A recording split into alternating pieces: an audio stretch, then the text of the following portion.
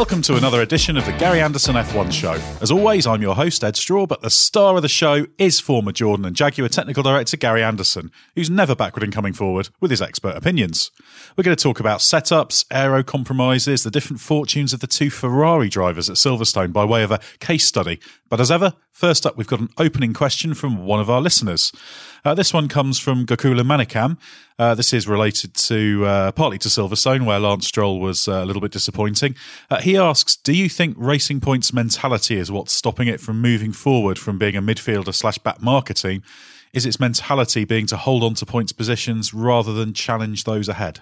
I think they want to do the best they can. You know, it's always a very difficult thing to assess whether you have the speed or the want to actually catch the guys ahead of you. I think you have to let that sort of evolve organically itself. You need to get the performance out of the car. You need to get the performance out of the car consistently. You need to understand the car better. And it all takes time. It's not a light switch. They've got themselves to a point now where they're, up the front of that midfield team, midfield bunch, I suppose. And Ferrari have obviously screwed up a little bit. So suddenly the leading threes become the leading two in a way. So there is more opportunity for them, but they seem to be throwing it away a little bit. You know, before, I think, whenever they were Racing Point as themselves, whenever they finished fourth in the championship for a couple of years, they had a great racing attitude. They really sort of concentrated on the race because they knew, as currently, they knew the points came during the race. So you had to get the car working well. You had to make it look after the tyres. It didn't have to be the fastest car in the pit lane. Just if it looked after the tyres, you could pick up quite a few places because of that.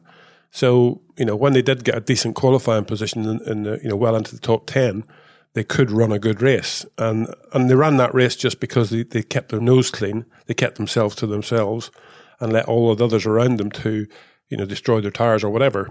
And they picked up good points from it. But now, I say that's going to be a bit of a switch. If they're really going to go forward, then you have to go attacking. And sometimes maybe you're going to do that. You need to spend a bit of time, a bit of effort in making mistakes, I suppose. Making mistakes, learning about how to go and win, or how to finish on the podium consistently. And they're sort of caught in between a little bit. I don't think we can judge Silverstone because obviously, what we saw, Sergio Perez, I think, is a big part of that team at the minute. He's come a long way with that team. And he's brought that team with him as such.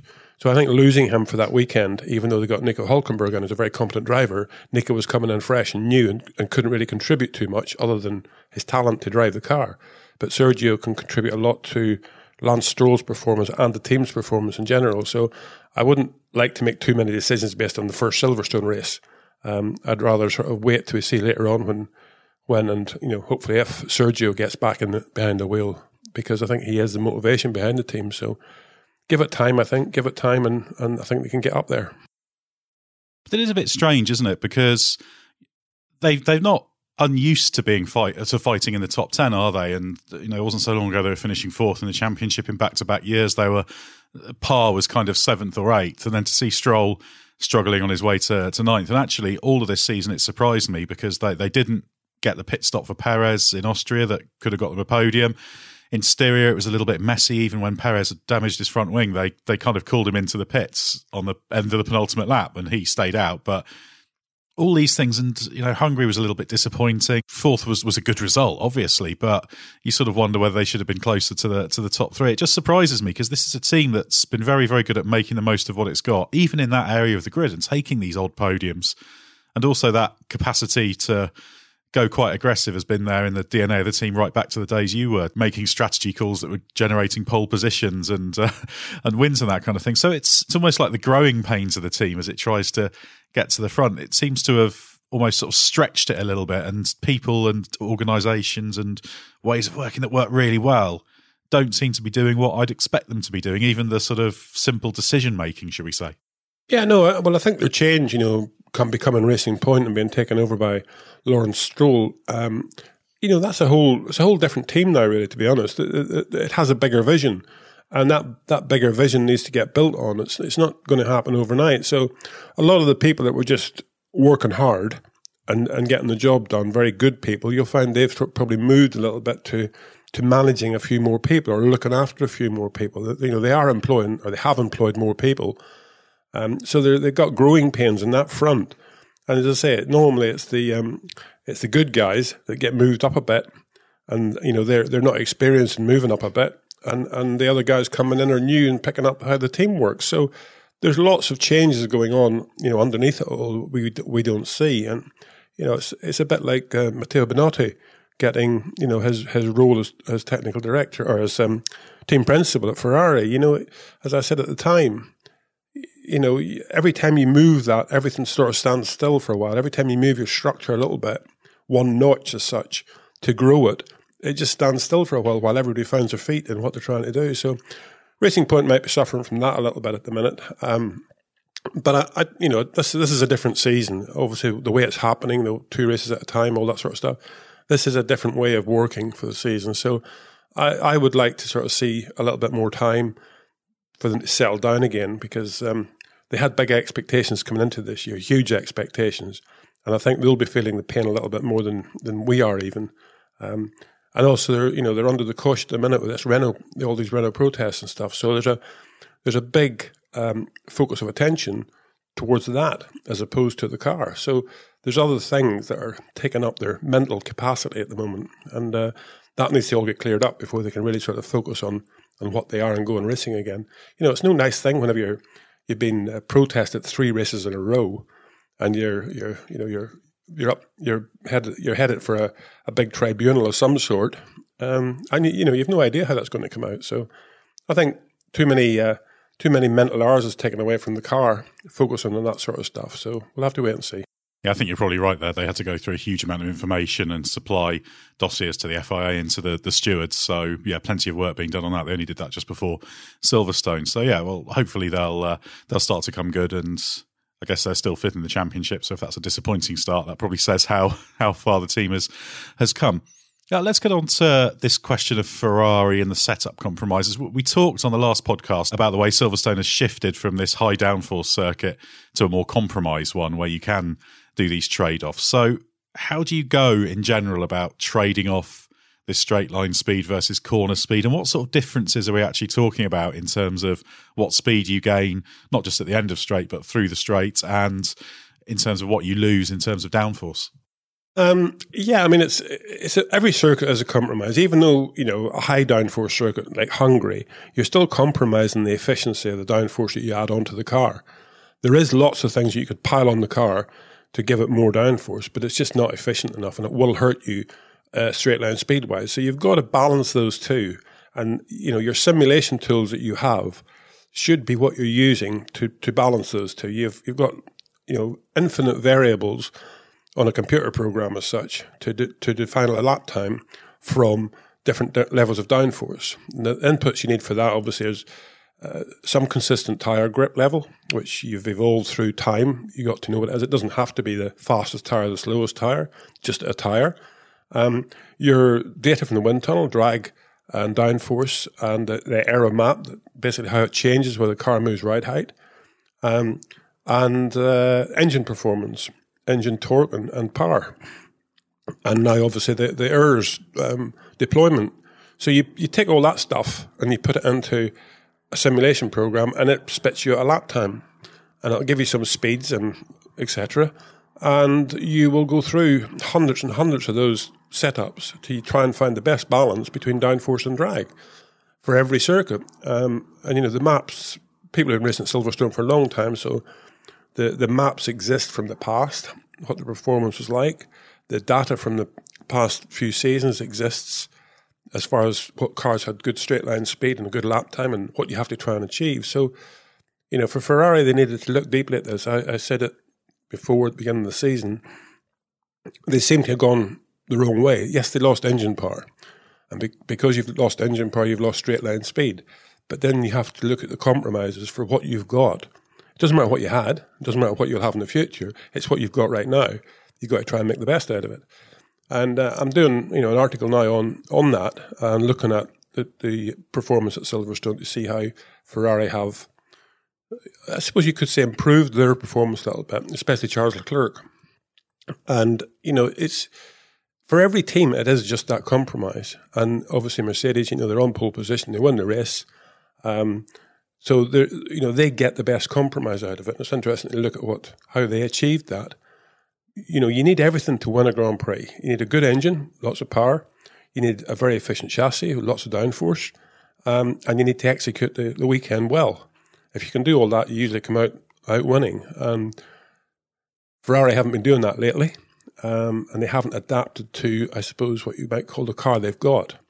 And before you can get the best out of the car you've got to make those compromises. And I think Silverstone, they did that, as I say, especially with Leclerc. He ran the car in a lesser downforce mode, I'd say, the rear wing, looking at it. If you look at straight line speeds, they were competitive. So they got the package to be in a reasonably competitive level. It was a very, very mixed up race.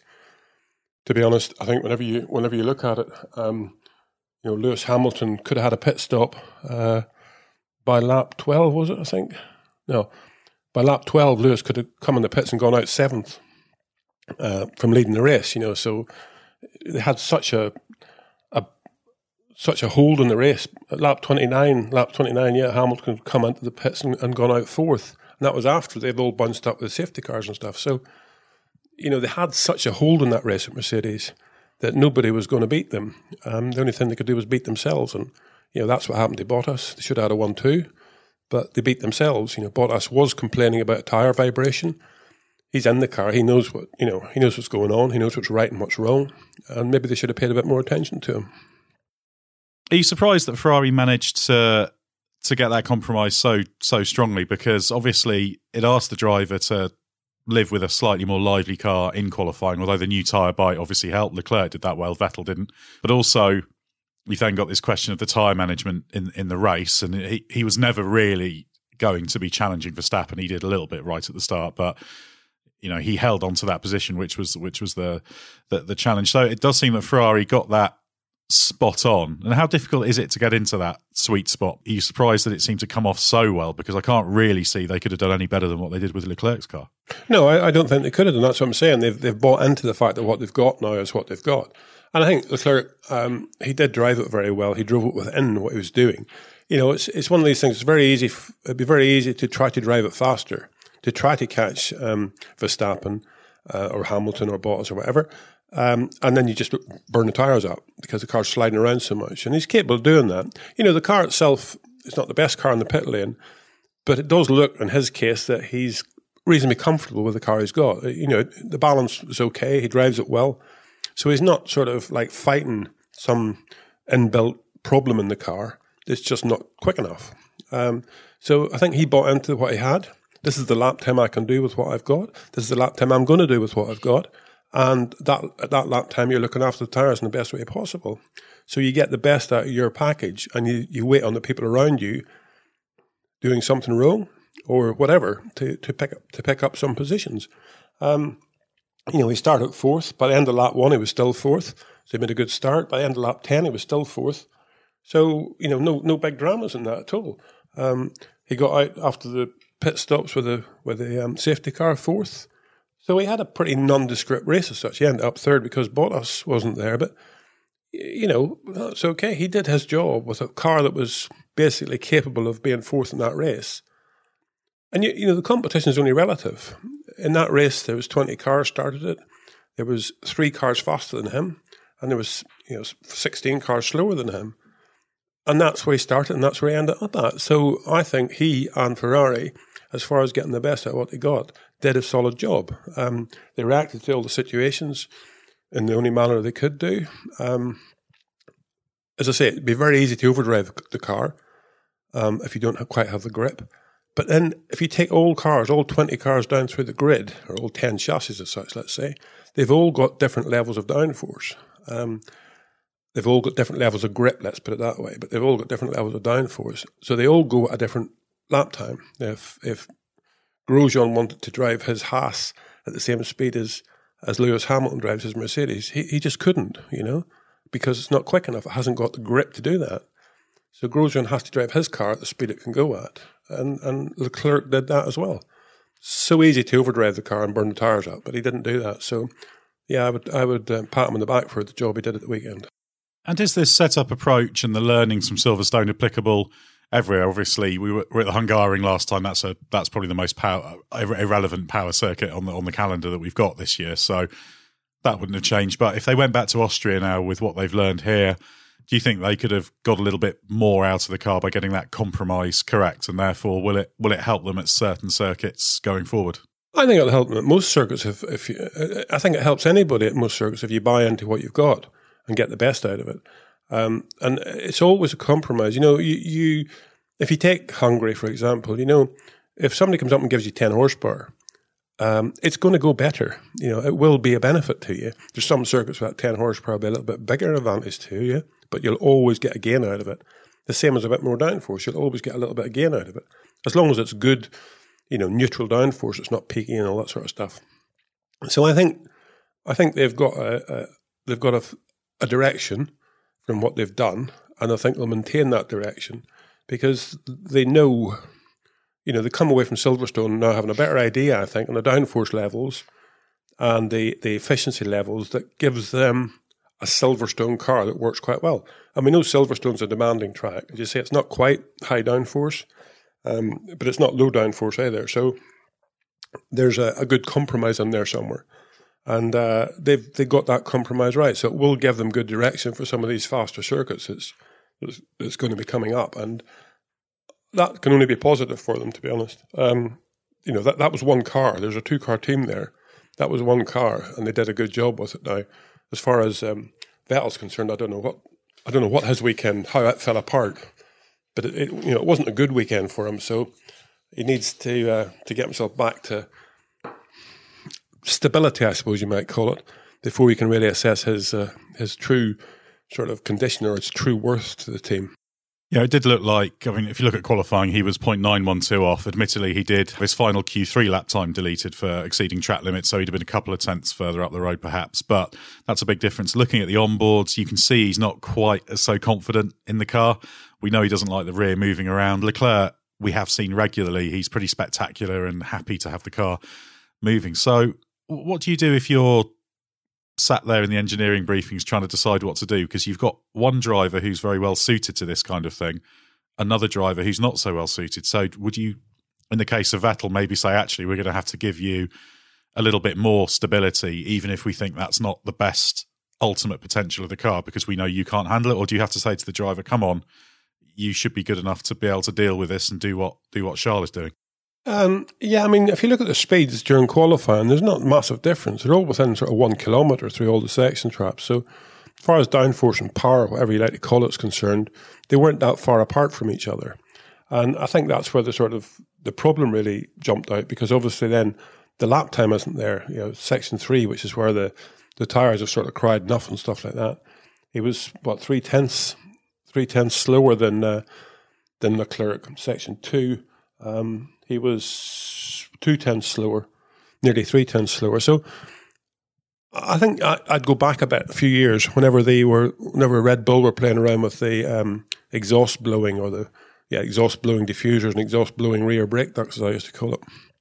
They started one season, him and Webber, and Vettel, basically it wasn't working, and Vettel just could not make use of the car. It was a normal car. Webber was trashing him at all the first 2 or 3 Grand Prix, until they got the exhaust gas stuff working correctly. And I think Vettel drives the car very differently. And he barrels into the corner, he lets a good front end. And with the exhaust blowing, the big thing was just get back on the throttle, get the throttle open again, and that gives the rear the grip. Otherwise, the rear of the car feels really nervous. And whenever that was working right for him, he was very, very good at it. That's the way he drives. Whenever it wasn't working right, Webber was better than him, because Webber drove the car conventionally. And I used to go out on the track and watch, and you could tell the difference in the throttle application. Webber would be gentle with putting the throttle application back into the car, whereas Vettel, when it was working right, would just nail the throttle. And you could see the car, rotate, because the rear was nervous, the rear was breaking away, and the minute he nailed the throttle, the rear would grip.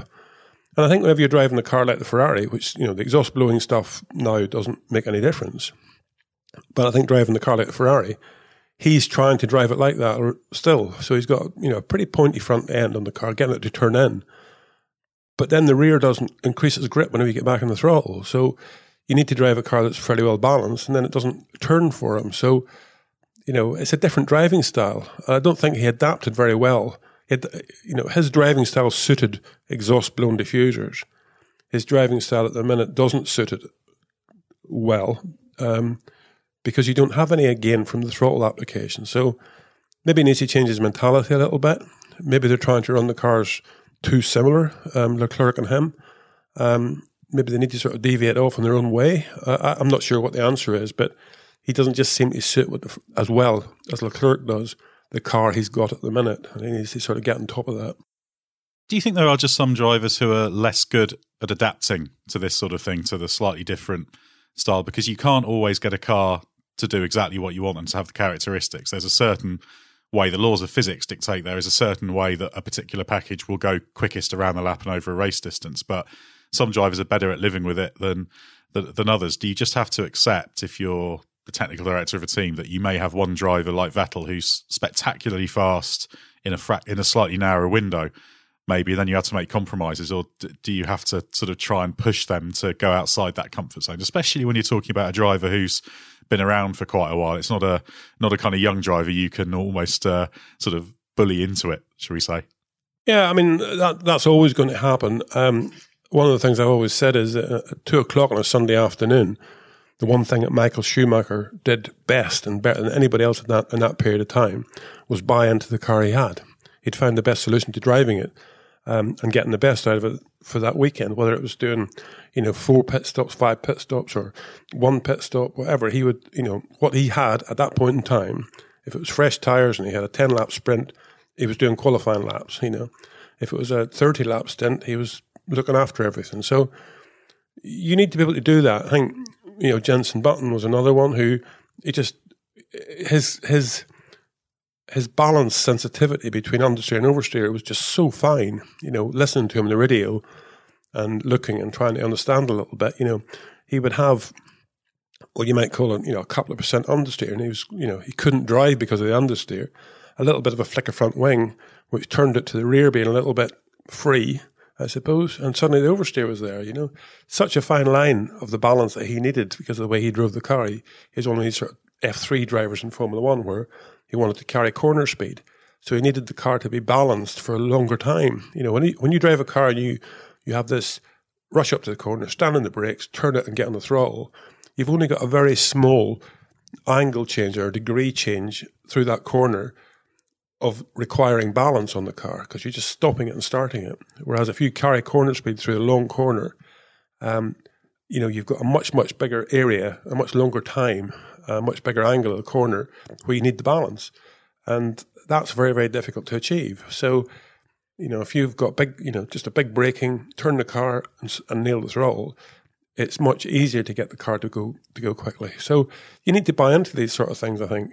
And I think that at the minute, I suppose, when you go back to Vettel at Red Bull, he was the boy. He was the man that was taken. He had all the attention. Everything was going the way he needed it to be, the way he wanted it to be. And at Ferrari, it's not like that. And this year at Ferrari, it's even worse because Ferrari they haven't renewed his contract. I suppose that says they've fired him. But they will be now listening to Leclerc. They will be now trying to satisfy his needs because he's the future for them, whether Vettel likes it or not. I thought that Vettel would come out, firing on all cylinders this year, but he hasn't done that either. So, yeah, he's a bit like 2014 at Red Bull when Ricciardo came in and sort of started to beat him. He seemed to then beat himself a bit more. And right at the minute, I think he's doing the same thing. He hadn't a good run of luck at Silverstone with the problems he had. So, you need to sort of give him a little bit of leeway for that. But let's see what happens next weekend. But he's definitely got to pick his game up a little bit. Silverstone, I guess, could just be the perfect storm of negative circumstances with Vettel, couldn't it? Because it's not a circuit he generally thrives at, is it? He's not always at his best at the highest speed circuits. We saw that right back to the days up against Webber, when Vettel was in his pomp, Webber was often stronger at Silverstone. Raikkonen was sometimes as well with Ferrari. And obviously, if you haven't got that confidence, really high speed corners, it's just that that situation where that this trade-off is just everything is bad for him. So even if he struggles this weekend, it doesn't necessarily mean that if Ferrari perseveres with this approach, it's going to be bad for him always, does it? No, it doesn't. It doesn't mean that at all. The thing about the high-speed corners is there's a lot less of that stopping the car, turning it, and getting back in throttle stuff that I think Vettel's very, very good at. It's all about carrying corner speed through Copse, through the Beckett's. It's all about motoring along there and carrying corner speed. There is no stopping really at Silverstone, to be honest. Very, very little stopping at Silverstone. So it doesn't suit Vettel, I think, for those reasons. He's a driver that is, wants to drive the car differently. But the long, fast corners, you're in them for such a little amount of time as well. But there's no, other than being brave and having a good balanced car, there's nothing the driver can really do. If he's brave and he's got a good balanced car, then he can try to go faster.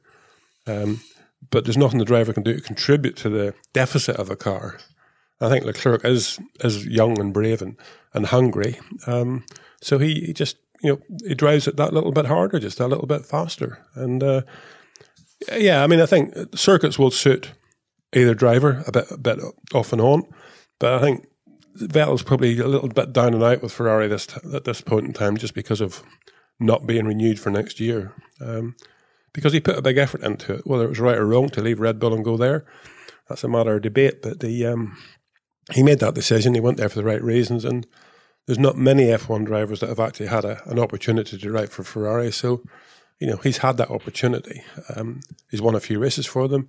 It hasn't paid off. They haven't won the championship, but he needs to finish the season strongly.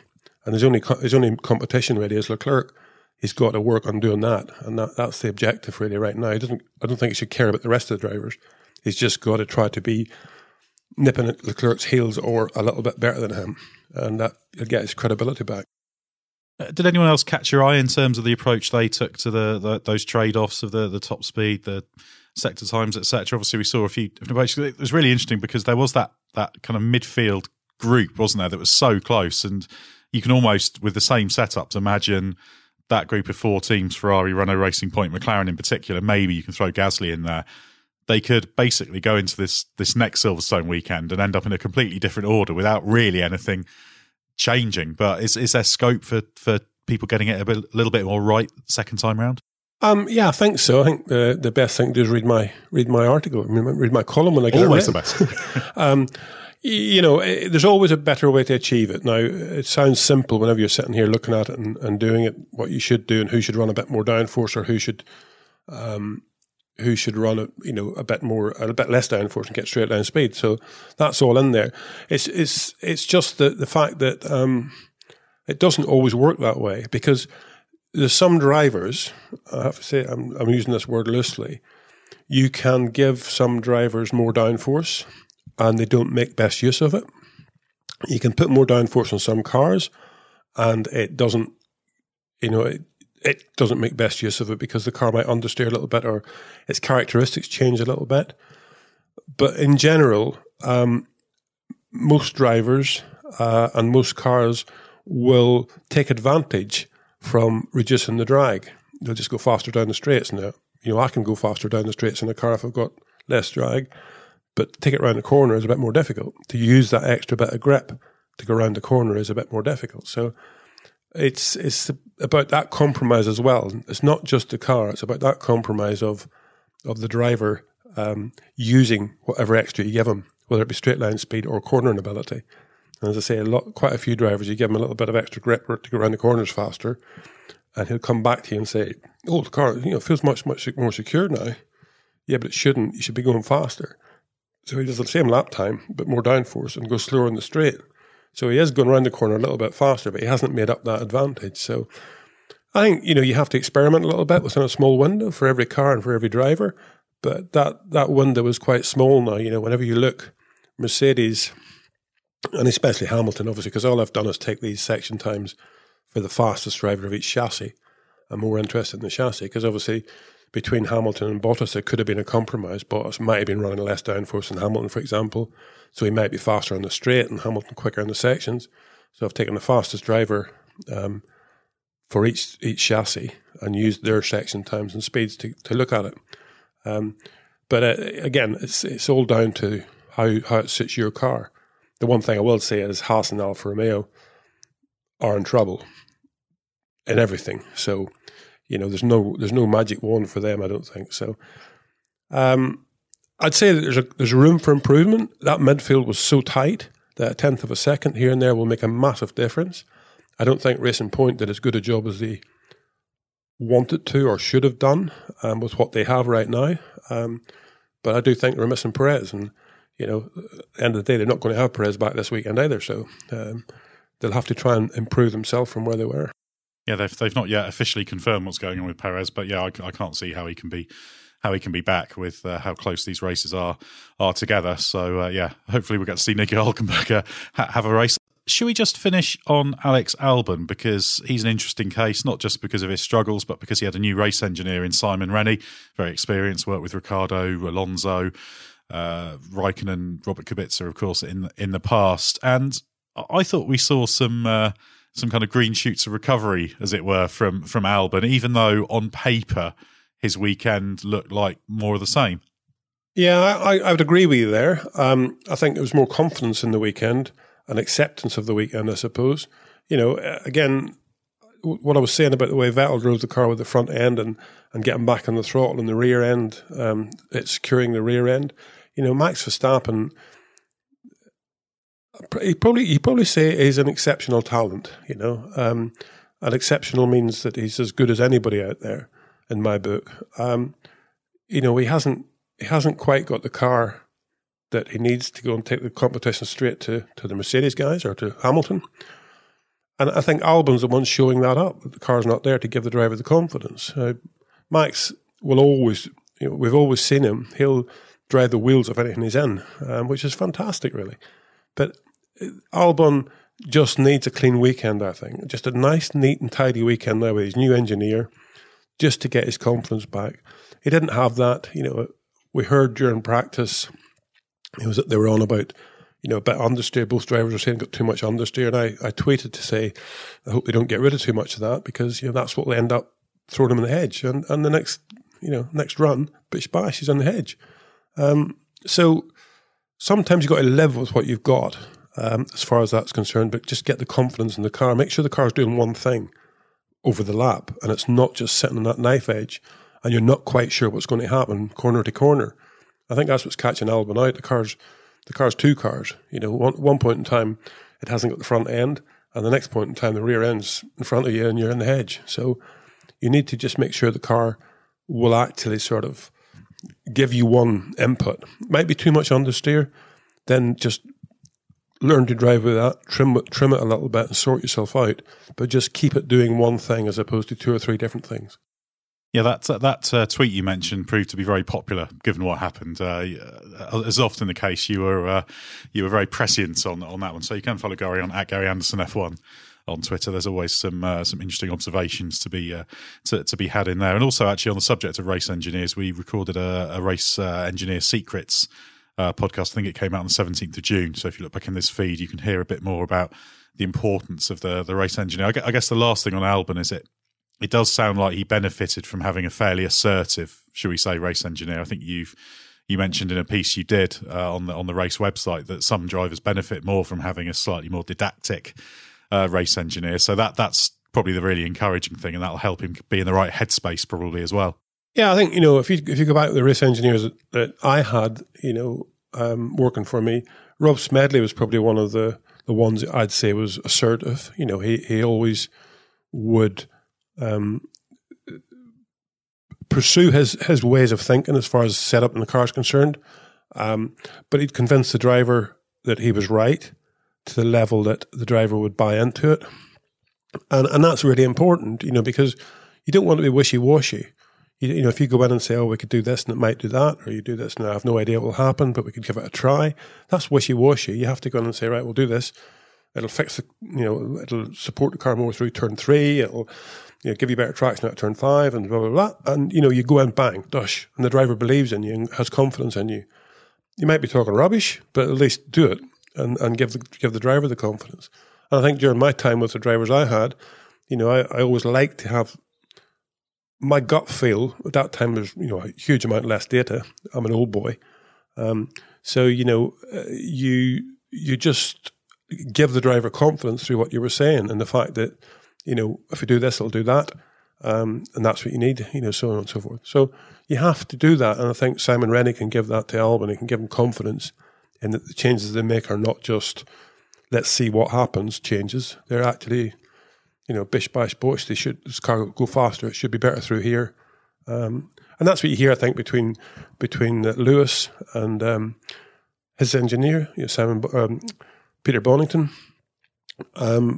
Confidence in what they're trying to do. You have to have that confidence level. So it'd be interesting to see, as I say, without I keep on saying about reducing this data and letting the engineer and the driver try to achieve the results over the weekend, as opposed to everything being data driven, because it would bring in that experience level again, both from an engineering and a driver point of view. But we might never see that. Yeah, it'd be great to see that in these days where you have all the radio as well. So you get the best of both worlds there, the insight and the challenge. But I think there's going to be some resistance to that idea. Yeah, I'm sure there was some resistance. But again, this year is a year of difference, and it should be a year of experimentation because it is different. So look, buy into the fact that whenever this season comes up in the record books, there'll be a winner and a loser. But at the end of the day, on the way there, we should do a little bit of experimenting to see what makes it different, because, as I say, the season will always carry that emphasis of being, was it a real season or was it not? And at the minute, we're just sort of mumbling along doing the same thing. So I'd rather that wouldn't happen. Sounds like there's somebody at the door, Gary. Do you need to go and answer it? Yes, please. But I was going to finish then anyway. So as Gary dashes off, please feel free to go and answer the door. Yeah, do follow Gary Anderson at Gary Anderson F1 on Twitter. Please subscribe to this podcast. Have a look at the race.com website as well. And don't forget the hyphen lots from Gary on there and from the rest of us. We'll be back after Silverstone 2 for more from Gary.